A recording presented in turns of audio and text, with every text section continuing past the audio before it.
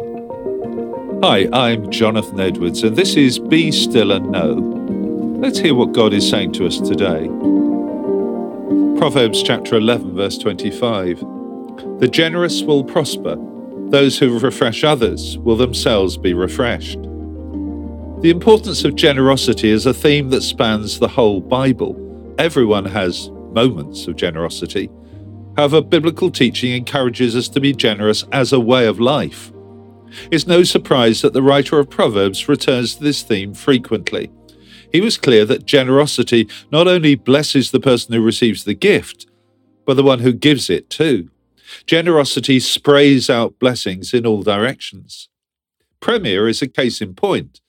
Premier Media, which embraces both the magazines and the radio stations, only exists because of the generosity of God's people.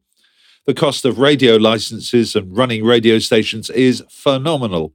Without Christian people digging deep, there's no way in which the ministry could exist for a moment. But as people give generously, millions of people are blessed. Many of them may never give a penny to help Premier, but they're able to receive a blessing because of other people's generosity. This is a vital message in our acquisitive society. The unspoken implication is that the good life consists of grabbing more and more things, but that's a dangerous and destructive lie. There's a proverb that sums up the Bible's thinking very well on this. That is to say, he who takes but never gives may last for years, but never lives. Jesus' life is the supreme example of the one who made giving a way of life. He poured himself out for all and supremely in his death on the cross. The Apostle Paul summed this up in 2 Corinthians chapter 8 when he wrote, "You know the generous grace of our Lord Jesus Christ. Though he was rich, yet for your sakes he became poor, so that by his poverty he could make you rich." Now let me ask you a question.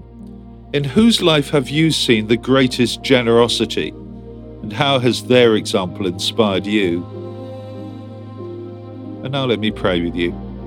Lord Jesus Christ, help us to reflect more of your generosity in our daily lives.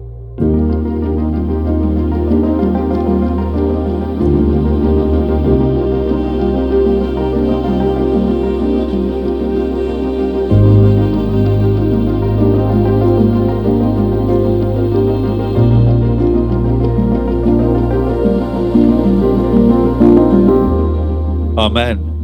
Well, thanks for listening. I do encourage you to join me every day for Be Still and Know here on Premier. And don't forget that the talks are also available on podcast, which of course you can access at any time.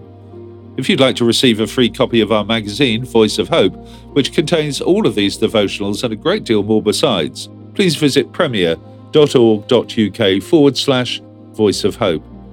God bless you. I do hope you have a really great day.